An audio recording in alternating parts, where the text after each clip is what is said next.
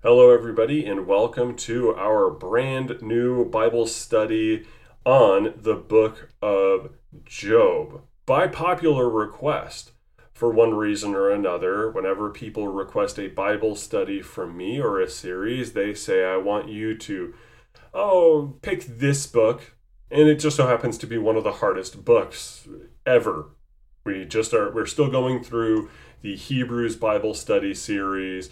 We just finished an entire year in Job, and I'm pretty sure after we're done with Hebrews or Job, somebody's going to ask for Revelation or Ecclesiastes. But we are here to serve you, so that is what we are going to do. A couple notes for those listening on SoundCloud. We are live recording this via live stream on Telegram. After each of these lectures that end up on SoundCloud, there is a Q&A section. If you want to have some fellowship time with other people, please ask me. Email me at very_Lutheran@tutanota.com, and I can send you a link to the Telegram channel where you can join us in some fellowship questions. And if you've always had something you wanted to ask about the book of Job, that'll be the place to get that. Now, that said, if everybody has a Bible handy, I would love it if you opened it up to the book of James. We're going to go to the book of James, chapter 5, which is going to be what I would like to call a controlling interpretive passage. All throughout Holy Scripture, we can find parts of the Bible that teach us how to interpret the Bible. They will tell you what a certain passage means. As Martin Luther famously said, we interpret Scripture with Scripture. We cannot, as sola scriptura Lutherans, say, I have tradition to appeal to. Although tradition, the church fathers, maybe they have some good ideas and some good practices, they're not inspired the same way Holy Scripture is. And maybe we have great intellects, but we cannot add our reason to Scripture, or else suddenly we find ourselves making up all sorts of weird things with our smarty pants ways. So instead, we're going to go to the book of James and see what St. James has to say about Job. Starting in verse 7, Be patient, therefore, brothers, until the coming of the Lord. See how the farmer waits for the precious fruit of the earth, being patient about it until it receives the early and the late rains. You also be patient. Establish your hearts, for the coming of the Lord is at hand. Do not grumble against one another, brothers, so that you may not be judged. Behold, the judge is standing at the door.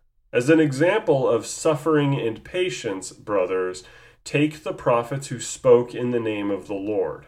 Behold, we consider those blessed who remained steadfast. You have heard of the steadfastness of Job, and you have seen the purpose of the Lord, how the Lord is compassionate and merciful. Let's hone in on that 11th verse. St. James here tells us the purpose of the Lord. That is his entire point. What is the point and main message of the book of Job? What is the main thrust of everything that the 42 chapters of Job are about? It is this, that the Lord is compassionate and merciful. And as we turn to Job chapter 1, we are going to find out just how counterintuitive of a statement that is. Let's go ahead and turn to the book of Job, chapter 1. We will be returning again and again throughout this series to James chapter 5, verse 11, to remind ourselves, here is what Scripture says this book is about. But when we get to Job chapter 1, we're going to find it very hard to accept that that's the message. A little bit of background about Job from the first verse of chapter 1. There was a man in the land of Uz whose name was Job, and that man was blameless and upright, one who feared God and turned away from evil. Right off the bat, we know two things. One, Job was not an Israelite. He was likely not even a Hebrew. There is estimations and guesstimations of where the land of Uz is, U-Z. Where is it? Potentially Aramea, or modern-day Syria, by Damascus. We also might say that it could be further to the southeast. It is understood that Job, as a historical figure, was likely a contemporary of Abraham. And where in the world during Abraham's day were the centers of worship for the true God? They were near Canaan. We know of King Melchizedek, who was in Salem at the time Abraham was going to war against the king of Sodom, trying to rescue Lot. Melchizedek in Salem, which is modern-day Jerusalem, was there worshiping the true God, even though he was not a Hebrew, was not an Israelite. We also understand that 700 years after Abraham died, we have, in Moses' lifetime, we have Reuel the Midian, Moses' father-in-law, who also worshipped the Lord. So it wasn't unheard of for people outside the line of Israel at this time, and potentially outside the line of Seth himself, or Shem, to be there worshiping the true God. Job is one such a man. We know that much. And he is, in all likelihood, the man who wrote this book. Scholars will tell you that, well, that's unlikely because the Hebrew wasn't primitive. If Job was a contemporary of Abraham, then we would expect a simpler Hebrew. We would expect it to be Paleo-Hebrew that isn't courtly. But the language here in the book of Job has a courtly, poetic way of writing, suggesting a later era, more like the Solomonic era. Since this comes shortly in your Bibles before the book of Proverbs, the understanding, according to modern-day scholars, is one of Solomon's scribes, or maybe even Solomon himself wrote Job. I disagree. Job speaks of details in his life that it would be hard to justify this as Bible if they are made up. If this is just some drama or a thought exercise for the sake of wisdom, then that's great, I guess, but it wouldn't be Bible. It wouldn't be written by a prophet, as St. James has implied in James chapter 5. Turning back there very briefly, he says, "As an example of suffering and patience, brothers, take the prophets who spoke in the name of the Lord.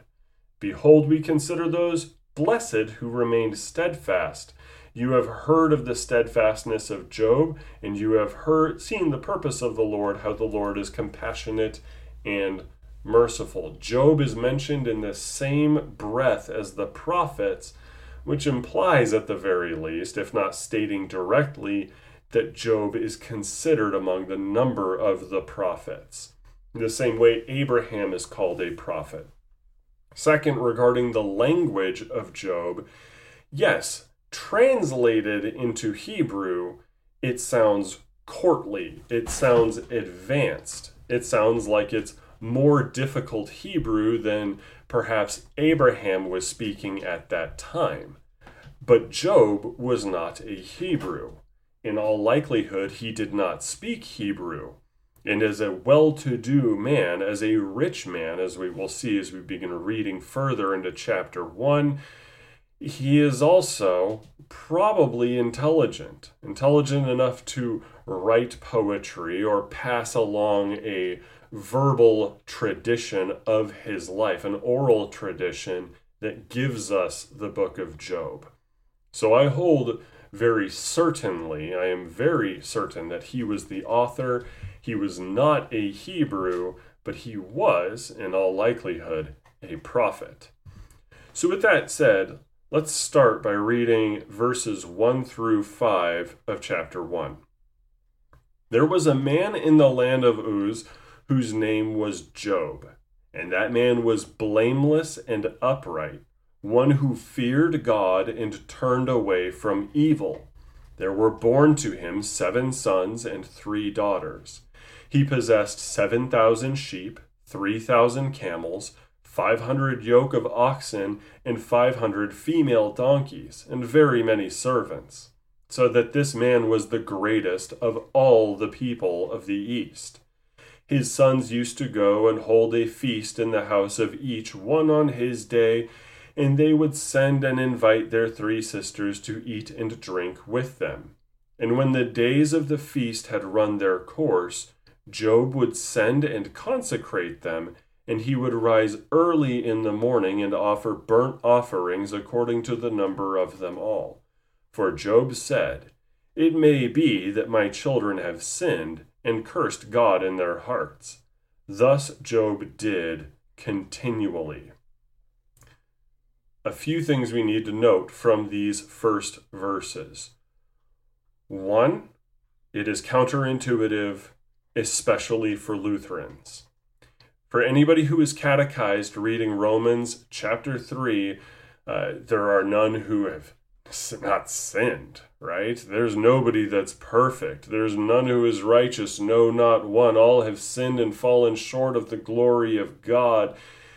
But knowing that this is inspired scripture, the Holy Spirit puts his stamp of approval on every single word in this book, saying this is true. When God says to you that Job was blameless and upright, one who feared God and turned away from evil, we need to believe it. This is somebody who, by all means, should be called Saint Job. Somebody who, in his personal rigor and piety, did everything in his power to extirpate evil and sin within himself. And it is also the case that he did what was right to the best of his ability every single day. And so much so with an agape love that was foreign to the non-Hebrew populations at the time. Oh yes, Melchizedek was somewhere out there in Canaan, having his church services, bringing bread and wine to men like Abraham in a proto-communion. But in Uz, where probably everybody around him was some flavor of pagan, Job stands out as Saint Job. This is a man whom God says is righteous. And I understand immediately our Lutheran ears perk up and we want to say, excuse me, no. Job was righteous by faith, because that's the only kind of righteousness we Lutherans understand, right? Well, not quite. There are 2 kinds of righteousness. Righteousness coram Deo, which Job certainly had by faith, we will see. That is the only way you're righteous before God, by faith. But also coram mundo, that kind of righteousness, facing the world. Job loved his neighbors, turned away from sin, and did what was right in God's eyes. He is an unqualified case of a righteous man on earth, a hero of the faith, if there ever was one. We need to accept this right off the bat. This is what the Holy Spirit tells us plainly. We also know that Job was well-to-do and he was rich. He is the picture of success for the ancient Near East. If anybody has been around sheep, if they have bought a single sheep, they can tell you they are not cheap. Imagine having 7,000 of them, plus 3,000 camels, oxen, donkeys, and servants in his employ to work on this livestock. This is a man that if we were to dare to call him a Bedouin, would have been the cream of the crop, a competitor, a rich competitor to Father Abraham. But also he had 7 sons and 3 daughters, meaning he was fertile. He did not have the tragedies of many miscarriages, of children that died in their young age. He did not have any cases of SIDS that we understand. None of that is mentioned. To the contrary, he has his cake and he eats it too. He has his children, his riches, and he understands that all of these blessings come from God. Now, he does love his children enough to permit them to go to these feasts, to hold a feast every single day. In context, in the ancient world, to have a feast where you ate meat was oftentimes a rare occurrence. It was the Levitical priesthood who would come later on that were eating meat just about every day as they shared in the meat of the burnt offerings. But if you understand that your sheep is your money, your cattle is how you make your bread, how you earn your living, you're going to pause before burning a goat, before cooking a barbecue up. Job, though, is incredibly generous to his children. He spoils them rotten with a feast every single day. And of course, because he understands that these can be occasions for sin, he insists on consecrating his children, effectively a form of absolution on the off chance that any of them sinned, and he would offer burnt offerings, personal sacrifice. These are burnt offerings of his sheep or his donkeys or his oxen, whatever God would permit him to sacrifice. He would do that just in case one of his children blasphemed after a night of drinking. This is a picture of righteousness and a righteous man who has been blessed. And of course, I'm sure we are all familiar with what happens to Job. Let us continue reading. Verse 6. Now there was a day when the sons of God came to present themselves before the Lord, and Satan also came among them. The Lord said to Satan, "Where have you come from?" Satan answered the Lord and said, "From going to and fro on the earth, and from walking up and down on it." And the Lord said to Satan, "Have you considered my servant Job, that there is none like him on the earth, a blameless and upright man who fears God and turns away from evil?" Then Satan answered the Lord and said, "Does Job fear God for no reason? Have you not put a hedge around him and his house and all that he has on every side? You have blessed the work of his hands, and his possessions have increased in the land. But stretch out your hand and touch all that he has, and he will curse you to your face." And the Lord said to Satan, "Behold, all that he has is in your hand. Only against him do not stretch out your hand." So Satan went out from the presence of the Lord. Now let's go back to verse 6 for a moment.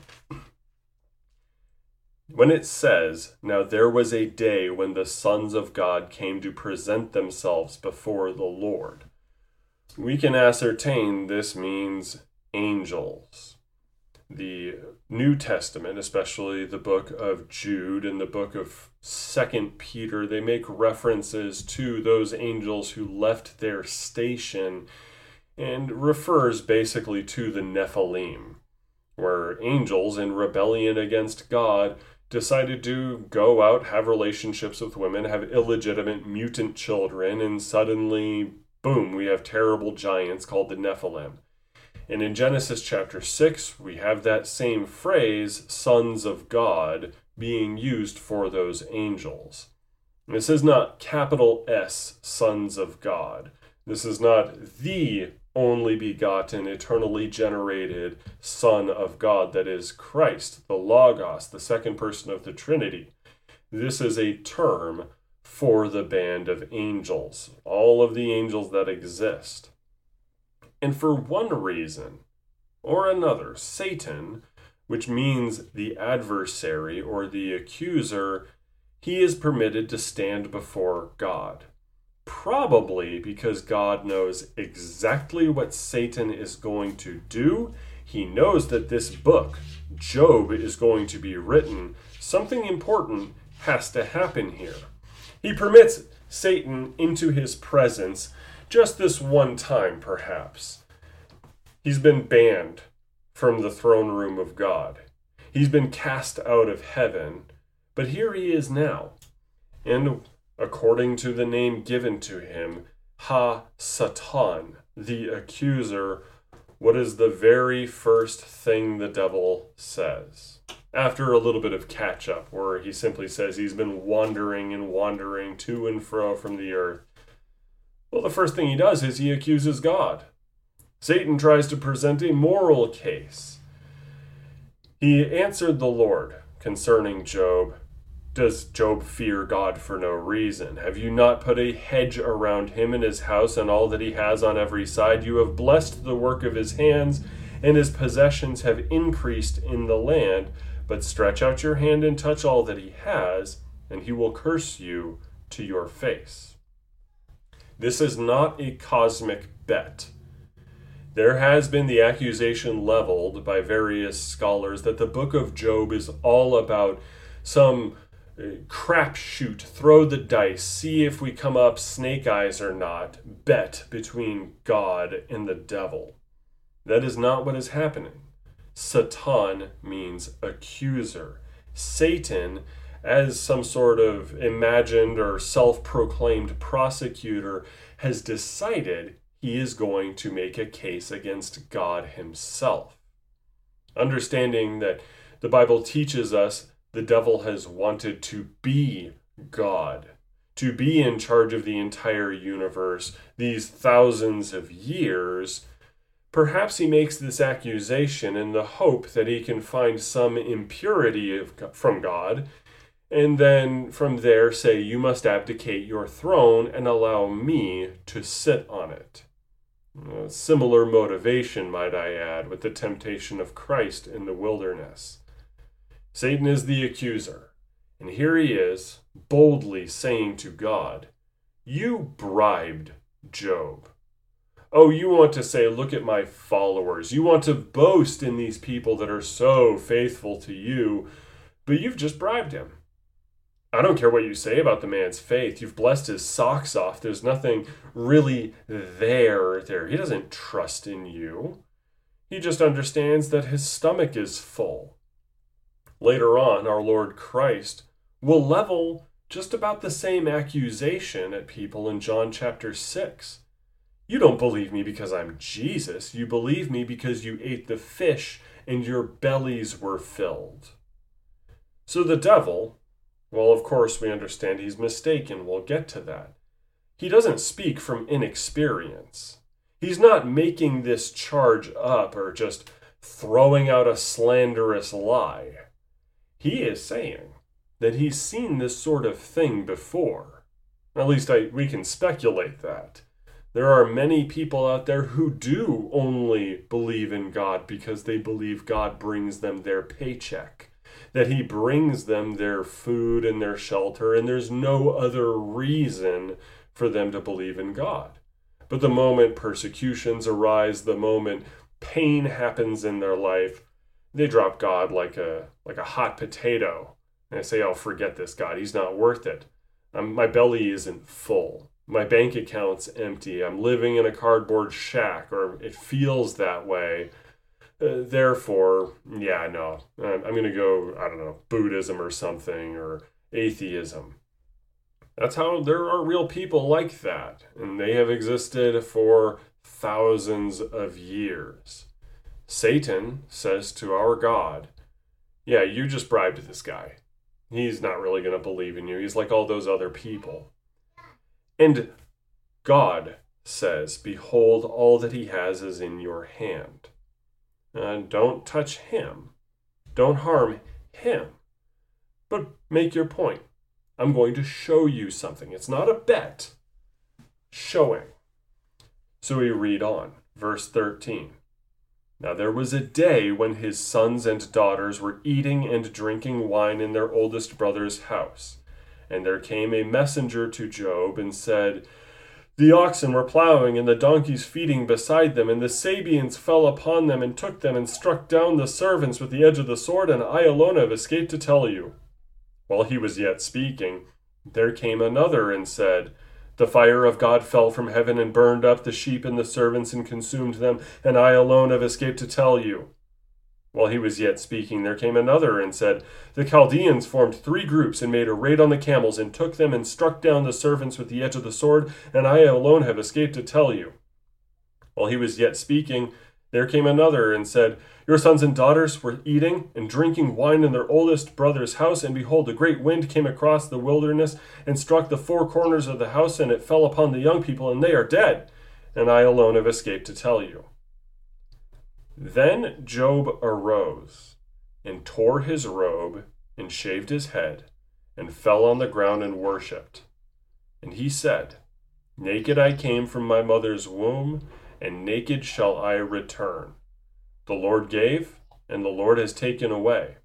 Blessed be the name of the Lord."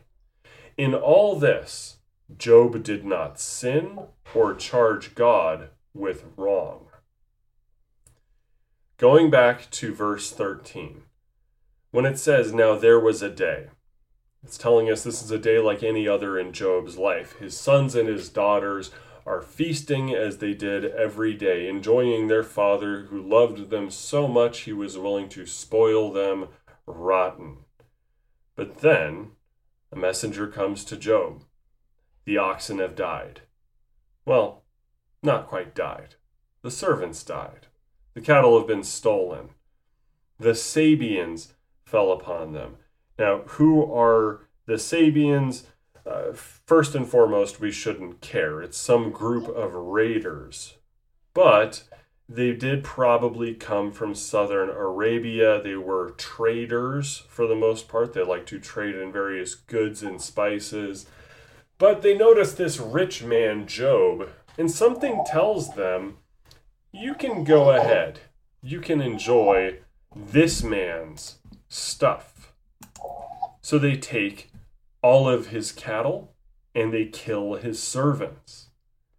But then the fire of God fell from heaven and burned up the sheep. So it's not just the donkeys and the oxen now that are dying. No, now there's a scary element to this. This is what clues Job in to know that God has something to do with this, because his fire comes down from heaven and kills his thousands of sheep. But it also kills the servants, people he knew, people he worked with. He's losing more than just money, his money-making cattle. He's losing more than that. He's also losing colleagues, people who worked for him, people that he may have considered to be friends. Since he was righteous, we understand he didn't mistreat these people. He loved them with agape love. Now they're gone. Real death in the family. As if that was not enough, while he was yet speaking, there came another and said, "The Chaldeans formed 3 groups and made a raid on the camels and took them and struck down the servants with the edge of the sword." Who are the Chaldeans? They are the forerunners, the precursors to the Neo-Babylonian Empire. Babylon showed up twice in history. There was the original Babylonian Empire, which fell, leading the Chaldeans who populated that empire to become nomadic, raiding people. Later on, they would get together, go back to Babylon, and start all over again for Neo-Babylon, where we have them taking Judah into exile later on. But that's close to 1,600 years in the future from Job's standpoint. Right now, they're just raiders. They come in, just like the Sabeans, and they're more tactical. They form groups, raid the camels, take them, kill the servants, and they leave one to live to tell the story. So now Job has no money. He has nothing to his name now that all of his way of life has been destroyed. And that's not it. Now all of his servants that he cared for, they are dead. And finally, the final blow that day, your sons and daughters were eating and drinking wine in their oldest brother's house, and behold, a great wind came across the wilderness and struck the 4 corners of the house, and it fell upon the young people, and they are dead. And I alone have escaped to tell you. Losing your children. Now you have nothing left. Job could have comforted himself, saying, oh, we lost all the cattle and my servants, but I'm going to be able to make it up to my servants' families. I can pick up the pieces. I have my kids. My children are here with me. We can start over the way we did all those years ago as a family. At least we have each other. In a moment, they're gone. He's got nothing. He has no one. Not even his wife, as we'll cover next week. He has not a single thing going for him at this point. But Job's response is not to do what Satan predicted. Satan was wrong. Job arose, he tore his robe and shaved his head, signs of mourning. He falls on the ground. He is clearly broken down and full of sorrow, but he worships. And he said, naked I came from my mother's womb, and naked shall I return. By naked, of course, not only having no clothing, but no possessions. Naked in that day was a sign of poverty. That is why St. James tells us, if you see your brother naked and you don't clothe him. Our Lord Christ says, if you see your brother naked and you don't clothe him. This is a theme even in first century Judea. Nakedness is poverty, having nothing. And Job says, the Lord gave, and the Lord has taken away. Blessed be the name of the Lord. We note that piously and wonderfully Job continues to worship God. We say that to comfort ourselves because of the scandal of the next verse, the last verse in the chapter that everybody likes to ignore. In all this, Job did not sin or charge God with wrong. The blame for this event is not laid at the feet of Satan. God could have told him no. To the contrary, in the second chapter, a little bit of a preview for next week, the Lord says to Satan in the third verse, have you considered my servant Job, that there is none like him on the earth, a blameless and upright man who fears God and turns away from evil? He still holds fast his integrity, although you incited me against him to destroy him without reason. That is not to say God did not have his reasons for permitting this to happen, but it is senseless destruction of a righteous man's property, senseless murder of his servants and even his children. A deal of heartbreak so sudden and so painful, and the scriptures say that Job did not sin when he attributes it to God, saying, God took it away. We need to understand this, yes, as a scandal, because our flesh rages against the thought that God would ever permit or inflict suffering on us, his believers. Maybe we could understand dirty, rotten, filthy, stinking sinners being inflicted with something. We can understand somebody who certainly deserves it that we really don't like, but we're good people, right? Maybe we admit we're dirty, rotten, stinking, filthy sinners ourselves, but we love God and we're trying. So, of course, this shouldn't happen to us. And even if we have a past and we say, no, I deserve my suffering. Job didn't. The Bible says it very plainly he did not deserve this. Even if he has sinned in the past, here he is obsessively, meticulously turning away from evil and doing what is good, to the point of rising up at the butt crack of dawn to make sacrifices to consecrate his children. And if he's doing that for his kids, what does that tell you about him? It tells you, like the scriptures say in the very first verse, that this man was blameless, and here he is suffering by God's hand. The second thing we should recognize, though, even though the Bible does not sugarcoat that God ultimately permitted this to happen and even made it happen by allowing Satan to do what he did, we must keep in mind James chapter 5, verse 11. You have heard the steadfastness of Job, and you have seen the purpose of the Lord, how the Lord is compassionate and merciful. What is the point of God permitting this evil and disaster in Job's life? He is compassionate and he is merciful. Allow this. This is the final boss of understanding the Bible. It's the final boss of theology, to be frank. It's going to take a long time to fully show the acceptance of the book of Job. But I want that tension to stay in your mind until next week.